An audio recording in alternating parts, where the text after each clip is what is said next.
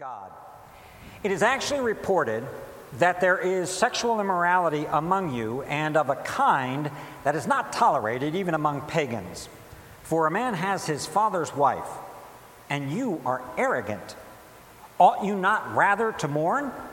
Let him who has done this be removed from among you. For though absent in the body, I am present in spirit, and as if present, I have already pronounced judgment on the one who did such a thing.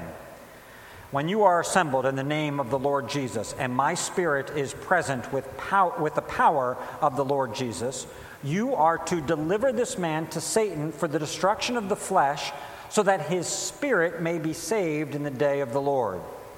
Your boasting is not good. Do you not know that a little leaven leavens the whole lump? Cleanse out the old leaven, that you may be a new lump, as you really are unleavened. For Christ, our Passover lamb, has been sacrificed. Let us, therefore, celebrate the festival, not with the old leaven, the leaven of malice and evil, but with the unleavened bread of sincerity and truth. I wrote to you in my letter not to associate with sexually immoral people. Not at all meaning the sexually immoral of this world, or the greedy and swindlers or idolaters, since then you would need to go out of the world. But now, I am writing to you not to associate with anyone who bears the name of brother, if he is guilty of sexual immorality or greed, or is an idolater, reviler, drunkard, or swindler, not even to eat with such a one. For what have I to do with judging outsiders? Is it not those inside the church whom you are to judge? God judges those who are outside. Purge the evil person from among you. Let's pray. Lord, we thank you for your word, and we thank you for the instruction that it gives to us in life, and in this particular context, in church, and how you are to conduct yourself in the context of your church. And we pray now that as we speak of things of which there are many questions and about which there are many questions, we pray that you would guide us into truth so that we would understand how we are to live in this world. Illumine your word for us today, we ask in Jesus' name. Amen. All of us are plainly and sometimes quite painfully aware of the fact that we live in a world of increased security. And when you go into places, that security becomes immediately apparent. So, for example, if you go in or try to go down to Temple University and enter into one of the buildings of Temple University, well, there you will find someone stationed at the door who will say to you, "Show me some ID. Show me who you are and whether or not you should be in this place or not."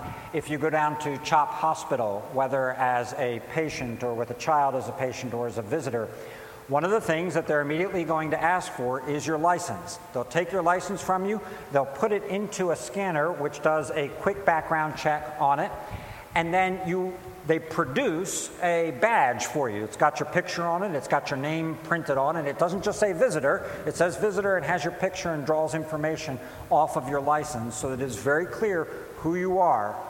We all are familiar with this when we're trying to go through airport security sections. You've got to have your photo ID and your tickets ready as you approach the security gate because you're going to be scanned and you're going to be interviewed. If you've watched the Olympics, you know that all of the athletes and the coaches who are within the environs of the event itself are credentialed, which is to say they've been examined and they've got pieces of paper. You see them hanging around their necks, you see them attached to their bags that say you have a right to be here. You can be on the field at this particular time or around the pool, and your bag can be as well. The question that all of these situations have in common is, do you belong? Are you part of this or not? So the TSA agent asks that question, do you have the right credentials? Do you have the right ID in order to let you through this gate? And all of these other people that we talked about. They are key holders. They are gatekeepers. And their job is to keep everybody safe by examining whether or not you have the proper ID. And this same question applies to the church. Do you belong to the church? Do you belong inside the church, or are you an outsider, to use the language that is used here in 1 Corinthians chapter 5? Do you have the proper credentials? Now, as I said, in the Old Testament, this took on not only a spiritual aspect, but a very physical aspect as well. And we see that from very early on. We see it from Eden, and an angel who is stationed at the gate to guard the way back into Eden. And then we see it in the design and construction of both the tabernacle and the temple. We see it in Jerusalem, which is a walled city, according to the call to worship that we read. Jerusalem is built together, built firmly together. The walls are surrounding Jerusalem. And then we see it in the borders of Israel as well. In the New Covenant community, this is primarily spiritually, that the church has these fences, these walls, these borders that define it. All right, here's where I want to begin. What I want to begin with is a list of the objections and the obstacles that I've heard pastorally, and I've heard them from some of you sitting in this room. I've heard them from other places regarding church membership, and I want to recognize the reality of these objections, of these concerns, and frankly, they're legion. There are a whole bunch of them, but I want to give you some of the ones that we've heard. So, first reason, churches are flawed places. They're broken places with broken people. I get that Jesus is a great king and he is sinless, that his body is ultimately perfect, but I don't know why I would submit myself or join a flawed group of people. Secondly, there are so many different churches.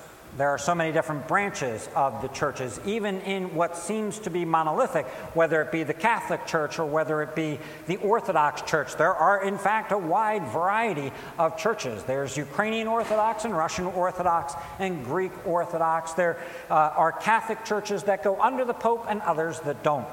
And then you have Protestant churches and all of the many divisions of Protestant churches.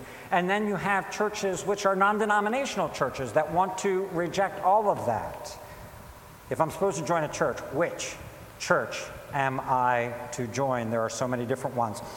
Another, membership and distinctives of membership between churches are in fact divisive rather than inclusive. They separate people. I don't think God wants his church to be separated. I think God wants his church to be one, and therefore I'm not going to join something that excludes me or someone else from something else. Another, love is more important. Love is more important than defined membership. That is what God cares about. That is what God commands. Membership is a distraction to love, because membership has a way of making things feel more like an institution or an organization. And after all, the church is an organism. The church is an organism that grows and loves, and that happens naturally, and you don't have to have membership for that to take place. Along with that, then, is the idea that membership and the issues of membership are just not clear in Scripture. That the Scripture just doesn't have something clear and precise to say about that. Surely, the Scriptures do say things about membership, like the verse that's on the front of your bulletin. Now you are the body of Christ and individually members of it. But when it makes statements like that, it is not speaking organizationally, it is speaking metaphorically. So metaphorically, as your hand is a member or your finger is a member of your body, so you metaphorically are members of the Church of Christ, but not in an organizational sense. I am a member of the invisible church. This is a more sophisticated argument. This is for people who've heard confessions like the larger catechism, and they at least have heard the term, I'm a member of the invisible church, I don't need to be a member of the visible church. I really suspect that most people who say that couldn't define what the invisible church is, but be that as it may, this idea of the invisible church, of which I'm automatically de facto a part of, supersedes the visible church, and therefore why join the visible church when I'm a member of the more important thing, which is, in fact, the church invisible? Another, we like our freedom. We especially like our freedom spiritually. We are a people who like to keep our options open and would like to guide ourselves in many things, and certainly would like to guide ourselves in our own spiritual growth. We're comfortable with the idea that we have a king, that Jesus is our king. So far, so good. That is great. But when you talk about that king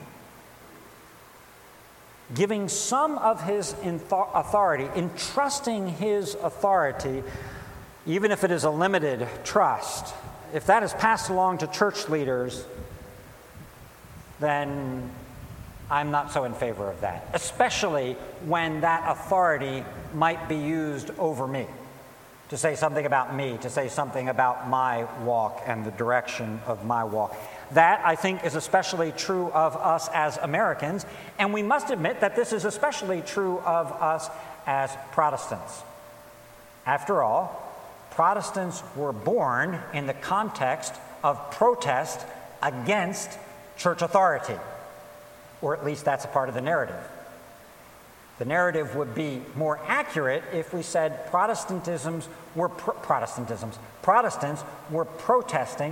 against the abuse of church authority. Not the idea of church authority, not that there was church authority, but that in this case the church authority was being abused, that it was not being according to the Word of God. But we've got to recognize that we've got this deep within us. After all, we believe in the priesthood of all believers. So why do we need any kind of church authority or man-made structures? I get my fellowship from many places. I got friends, I've got school, and now I'm not geographically locked into some particular place. I am, in fact, electronically linked to many people in many different places, and therefore I don't really need a local community as much as perhaps some people in some time and some age actually did. The internet has replaced the need for gathered spiritual fellowship. And in fact, the internet has replaced the need for spiritual leadership, because you can kind of look up spiritual WebMD. You can do this physically, all of you. I can't say all of you. I would say 95% of the people in this room have used WebMD or the Mayo Clinic or something like that to take a set of symptoms, put it in the internet and say what's wrong with me, and self-diagnose. Well, if you can do it physically, you can do it spiritually. Who needs spiritual leadership? You self-diagnose, you self-treat, and you can access the best of the best for your spiritual treatment online. Besides, people move. People move, they geographically move, and sometimes they just move between churches. Because you get upset with one church and you go to another church, and pastors move from one church to another. So if in membership you're trying to sell this idea of a deep, total life commitment to a local body of people where you're baptized or you baptize your children and you grow up together and people marry and you worship together and then you die together, if you're trying to sell that as a reason for local church membership, well, you're about 200 years late. Because that just isn't the reality anymore. People move all over the place all the time. It might have been 200 years ago like that, and most people might not have moved a lot. But now, how are you going to sell that? And when you become a member of the church, you've obviously got some commitments that come along with it. Why not just get the benefits by attending? I might get abuse from people for joining a particular church, and if I can just attend and say, hey, I'm just attending there, I'm actually not a member, well, I feel a lot better about things. I don't have to take the abuse that comes along with it, because after all, I didn't sign on the dotted line. I'm not a member. So, did I leave out any? obstacles and objections. If I left yours out, let me know afterwards. I'll add that to the list of those that I have heard. I feel like I have made the mountain high enough. I counted them at one point. I was writing out that list. I stopped at 15. I was like, all right, that's plenty that are there. But these are real things. These are serious objections. I mean, I said them as objections. I didn't try. I may have at points. Forgive me for that. I didn't try to say them tongue-in-cheek. I tried to say them with weight and with seriousness because these are the things that we think about when we think about church and the problems that we have with churches. And so they are real things. In light of these then powerful objections, we've got to ask ourselves the question, okay, those are powerful objections. What then does the Bible have to say about membership? Does the Bible have a way of dealing with these kind of objections to church membership? And that's where I want us to turn to 1 Corinthians 5. And again, what I want to look at here are the parameters, the presuppositions, rather than the issue itself. So let me just tick these off as you look at this passage now, 1 Corinthians chapter 5. Here's point number 1 of this passage. Human sexuality is real, and it can be exercised properly or improperly, morally or immorally. There are definitions to it. The Corinthians were insisting on their freedom of expression. They were, if you read that or listened to that passage closely, they were boasting. They were basically saying, listen, we're free in Christ. We can do whatever we want to do. We don't have to have these boundaries, these walls that hem us in from our sexual expression. And Paul says, no, as a matter of fact, that is not the case. There are parameters for marriage and sexuality, and they are established by God. And you have to function. You have to flourish within the parameters that have been established by God. So he sets this up, right? They're saying, hey, it's great. We've got sexual liberation. We can do whatever we want. Boasting about it, Paul says, no. There's a framework, and you have to pay attention to it. Secondly, there is a reality that is here. There is an entity that is identifiable, and it is called the church. And the church in Corinth has a concern about the aforementioned expression of sexuality and its relative propriety or impropriety in exercise. The church has a right to be concerned about this, and Paul, as a church planter and apostle, is giving the church directions in how they are to deal and set the parameters for sexual morality or immorality. But this leads us immediately to the third point, which is this. Particularly, this propriety and this parameter especially belongs to the people who are within the church, who are members of the church. Well, how do you know whether or not someone is a member of the church? How do you know here in 1 Corinthians 5 if that's a thing or that's not a thing? They are identifiable. How are they identifiable? They are identifiable, verse 11, but I am writing not to associate with anyone who bears the name of a brother. They are identifiable as a person who belongs to the Church of Jesus Christ because they bear the name, which is to say, they have made the good confession. What is the good confession? 2 weeks ago, Jesus is Lord. That's the good confession. And in making the good confession in the presence of witnesses, you are joined unto the visible church. Corinth, first church of Corinth, sorry. Threw in the pres there. First church of Corinth. You are a member of that, received as you make the confession before that church, before the members of it. When these people who bear the name gather together, that's how Paul addresses them in verse 4. When you are assembled in the name of the Lord Jesus. So when you come together individually as bearers of the name and you gather together, you are assembled in the name of the Lord Jesus. This is a reality, and it is an identifiable reality. You are able to tell who that is and who that not is, who that is not.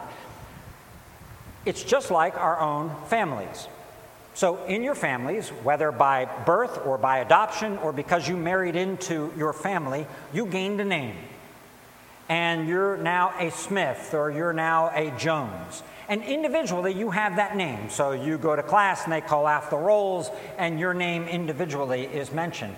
But you are a part of the Smiths or the Jones family. And you oftentimes assemble together and are called the Smiths or the Jones. And sometimes you have a family reunion. And it will be the Smith family reunion. Or if it's two sides of the family who are coming together, it's the Smith-Jones family reunion. And you have that on T-shirts. You bear the name. And these name bearers are distinguished as being those who are properly termed by Paul insiders. That's the premise of the last paragraph of 1 Corinthians chapter 5. They are insiders as opposed to those who are not members of the church, which is to say they don't bear the name, who are properly termed by him outsiders. There are insiders and there are outsiders in the church of the Lord Jesus Christ. And Paul makes it clear. Listen, I'm not telling you not to associate with just anybody who's sexually immoral or greedy or a swindler or anything else. That's impossible. You'd have to get out of the world. Because everybody's got something going on in their lives. What I'm instructing you about is for people who bear the name and have fallen habitually into a sin which so characterizes them that it becomes scandalous, like was the case here, you need to disassociate yourself from them, and you need to disassociate them from you. He's concerned with judging insiders. God will judge the outsiders. He's not worried about that. It would be nice if everyone in the world followed these sexual laws that God has written. They are for all men. All men will be judged by them. But as it relates to the authority of the elders of the church in Corinth, their job, along with Paul, is to judge insiders, not outsiders. And it is then to those insiders to whom, in this case, church discipline is used. The fourth parameter, then, is the oversight, care, and discipline of the church belongs specifically to the members, to those who are inside. What the church in Corinth is doing, under Paul's instruction, is exercising the use of the keys of the kingdom.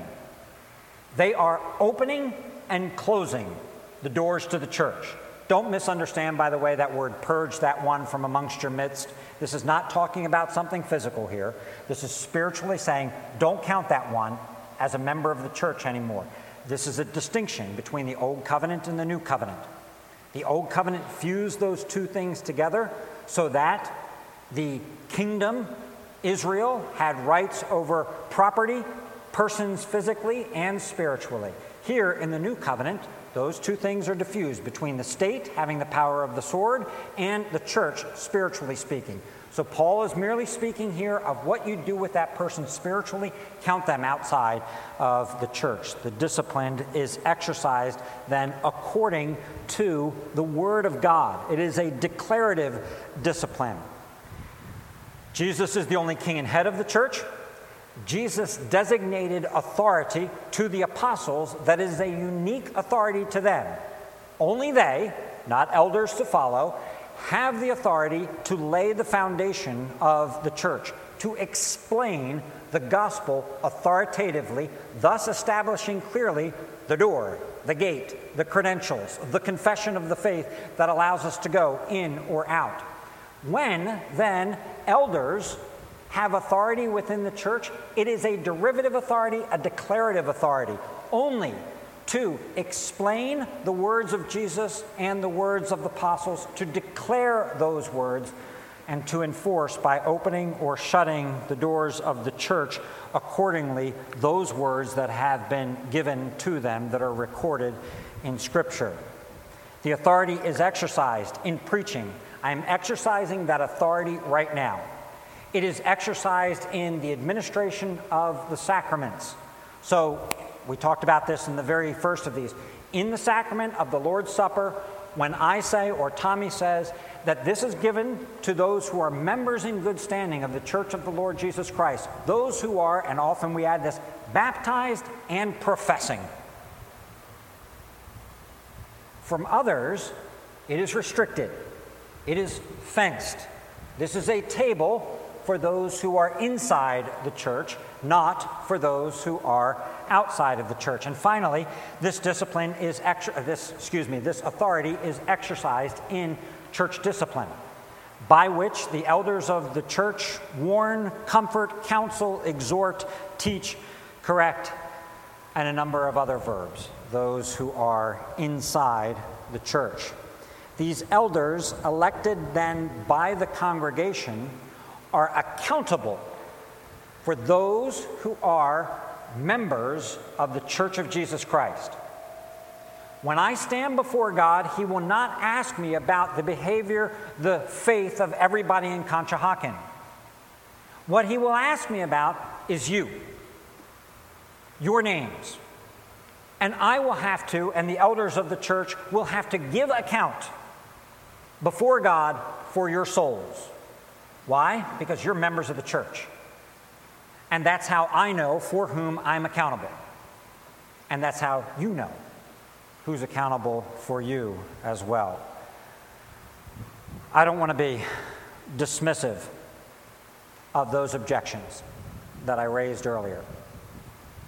But we, as the people of God and the members of the church, and more so, the elders of the church, the deacons of the church, the officers of the church, have promised to submit ourselves to the government and discipline of the church. So without being dismissive, the strong objections that are out there, I feel them.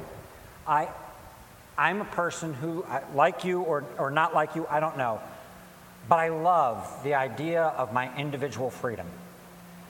And I love the idea of not being accountable to other people. I would be horrible in the military. And yet, when the Word of God takes the objections and says, yes, all objections notwithstanding, this is the structure that I have created for the care of your soul and for your spiritual flourishing and for my glory. And this is the structure, the church of the Lord Jesus Christ, to which I am committed and will not fail throughout all the ages. Then, what do? You submit. It doesn't mean the objections aren't real. It doesn't mean the concerns aren't real. But you submit to that which the Lord has established. The biblical witness is stronger than the objections. I know there are arguments out there against church membership. They simply will not hold. They will not hold when tested by Scripture. It's too much to go into all of the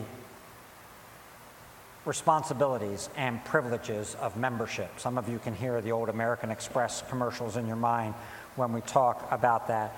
But yet, as we close, I think we ought at least say what some of those privileges and responsibilities of membership are. And they begin with this. In the first place, membership says you belong. You are part of something. You are on the inside and not on the outside. God has graciously and sovereignly worked through His Son, the Lord Jesus Christ, to bring you into the family. And this is the family, the body of Christ. For all of its ugliness that it is, this is the family that is being perfected. By faith, by His grace working in your life, you made the good confession. And you make the good confession week after week. At some point, though, most of you stood up here in front of the church and you assented.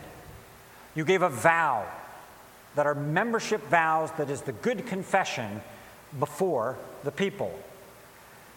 And in so doing, you were received by the session into the membership of the church. You are an identifiable member of this body. You belong to Christ, and in Christ, you belong to this body, and this body belongs to you. Secondly, In belonging to this body, in being a part of this body, you are to participate, to partake of the life of this body. You and I have also promised to aid the church in her work and in her worship. Sometimes those ways of participating are very clear. They are organized. They are things like worship and Sunday school and small group studies. They are work days that are organized by the deacons. They're teaching, they're serving in the nursery, music, choir, various committees providing meals. And other times they're less defined, or they're less organized, I should say. They're praying for one another. They're consoling one another. They're checking in on one another to see how we are doing. Thirdly, responsibility and privilege. Membership keeps us on course. Each of us has a drift in our lives, a bent in our lives. Each of us, in and of ourselves, is hopelessly out of alignment. Do not trust yourself. Do not trust yourself. Now, churches can and will err. Churches, too, can go on a drift. And that is why it is good to be a part of a connected church, not just connected to our church, but connected to a presbytery, connected to a general assembly, and guided by a confession. But church membership protects us from spiritual drift. And finally, membership provides us with resources that are particularly committed to us, particularly committed to you. Recently, someone very close to me came to me with a problem. The problem was a work problem. And this person articulated the problem in great detail. And I said, you know what I would do if that was me? I said, here's who I would call. I'd be on the phone in 2 minutes. And I gave the name of 2 ruling elders and 1 just lay person within the congregation.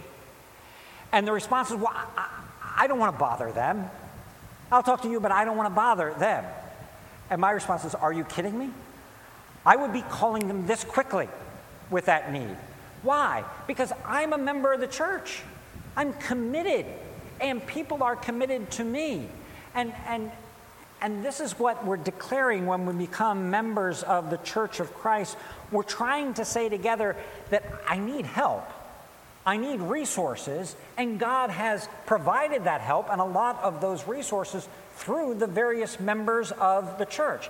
Now, that should not be abused in a way that creates dependency or that is inappropriate.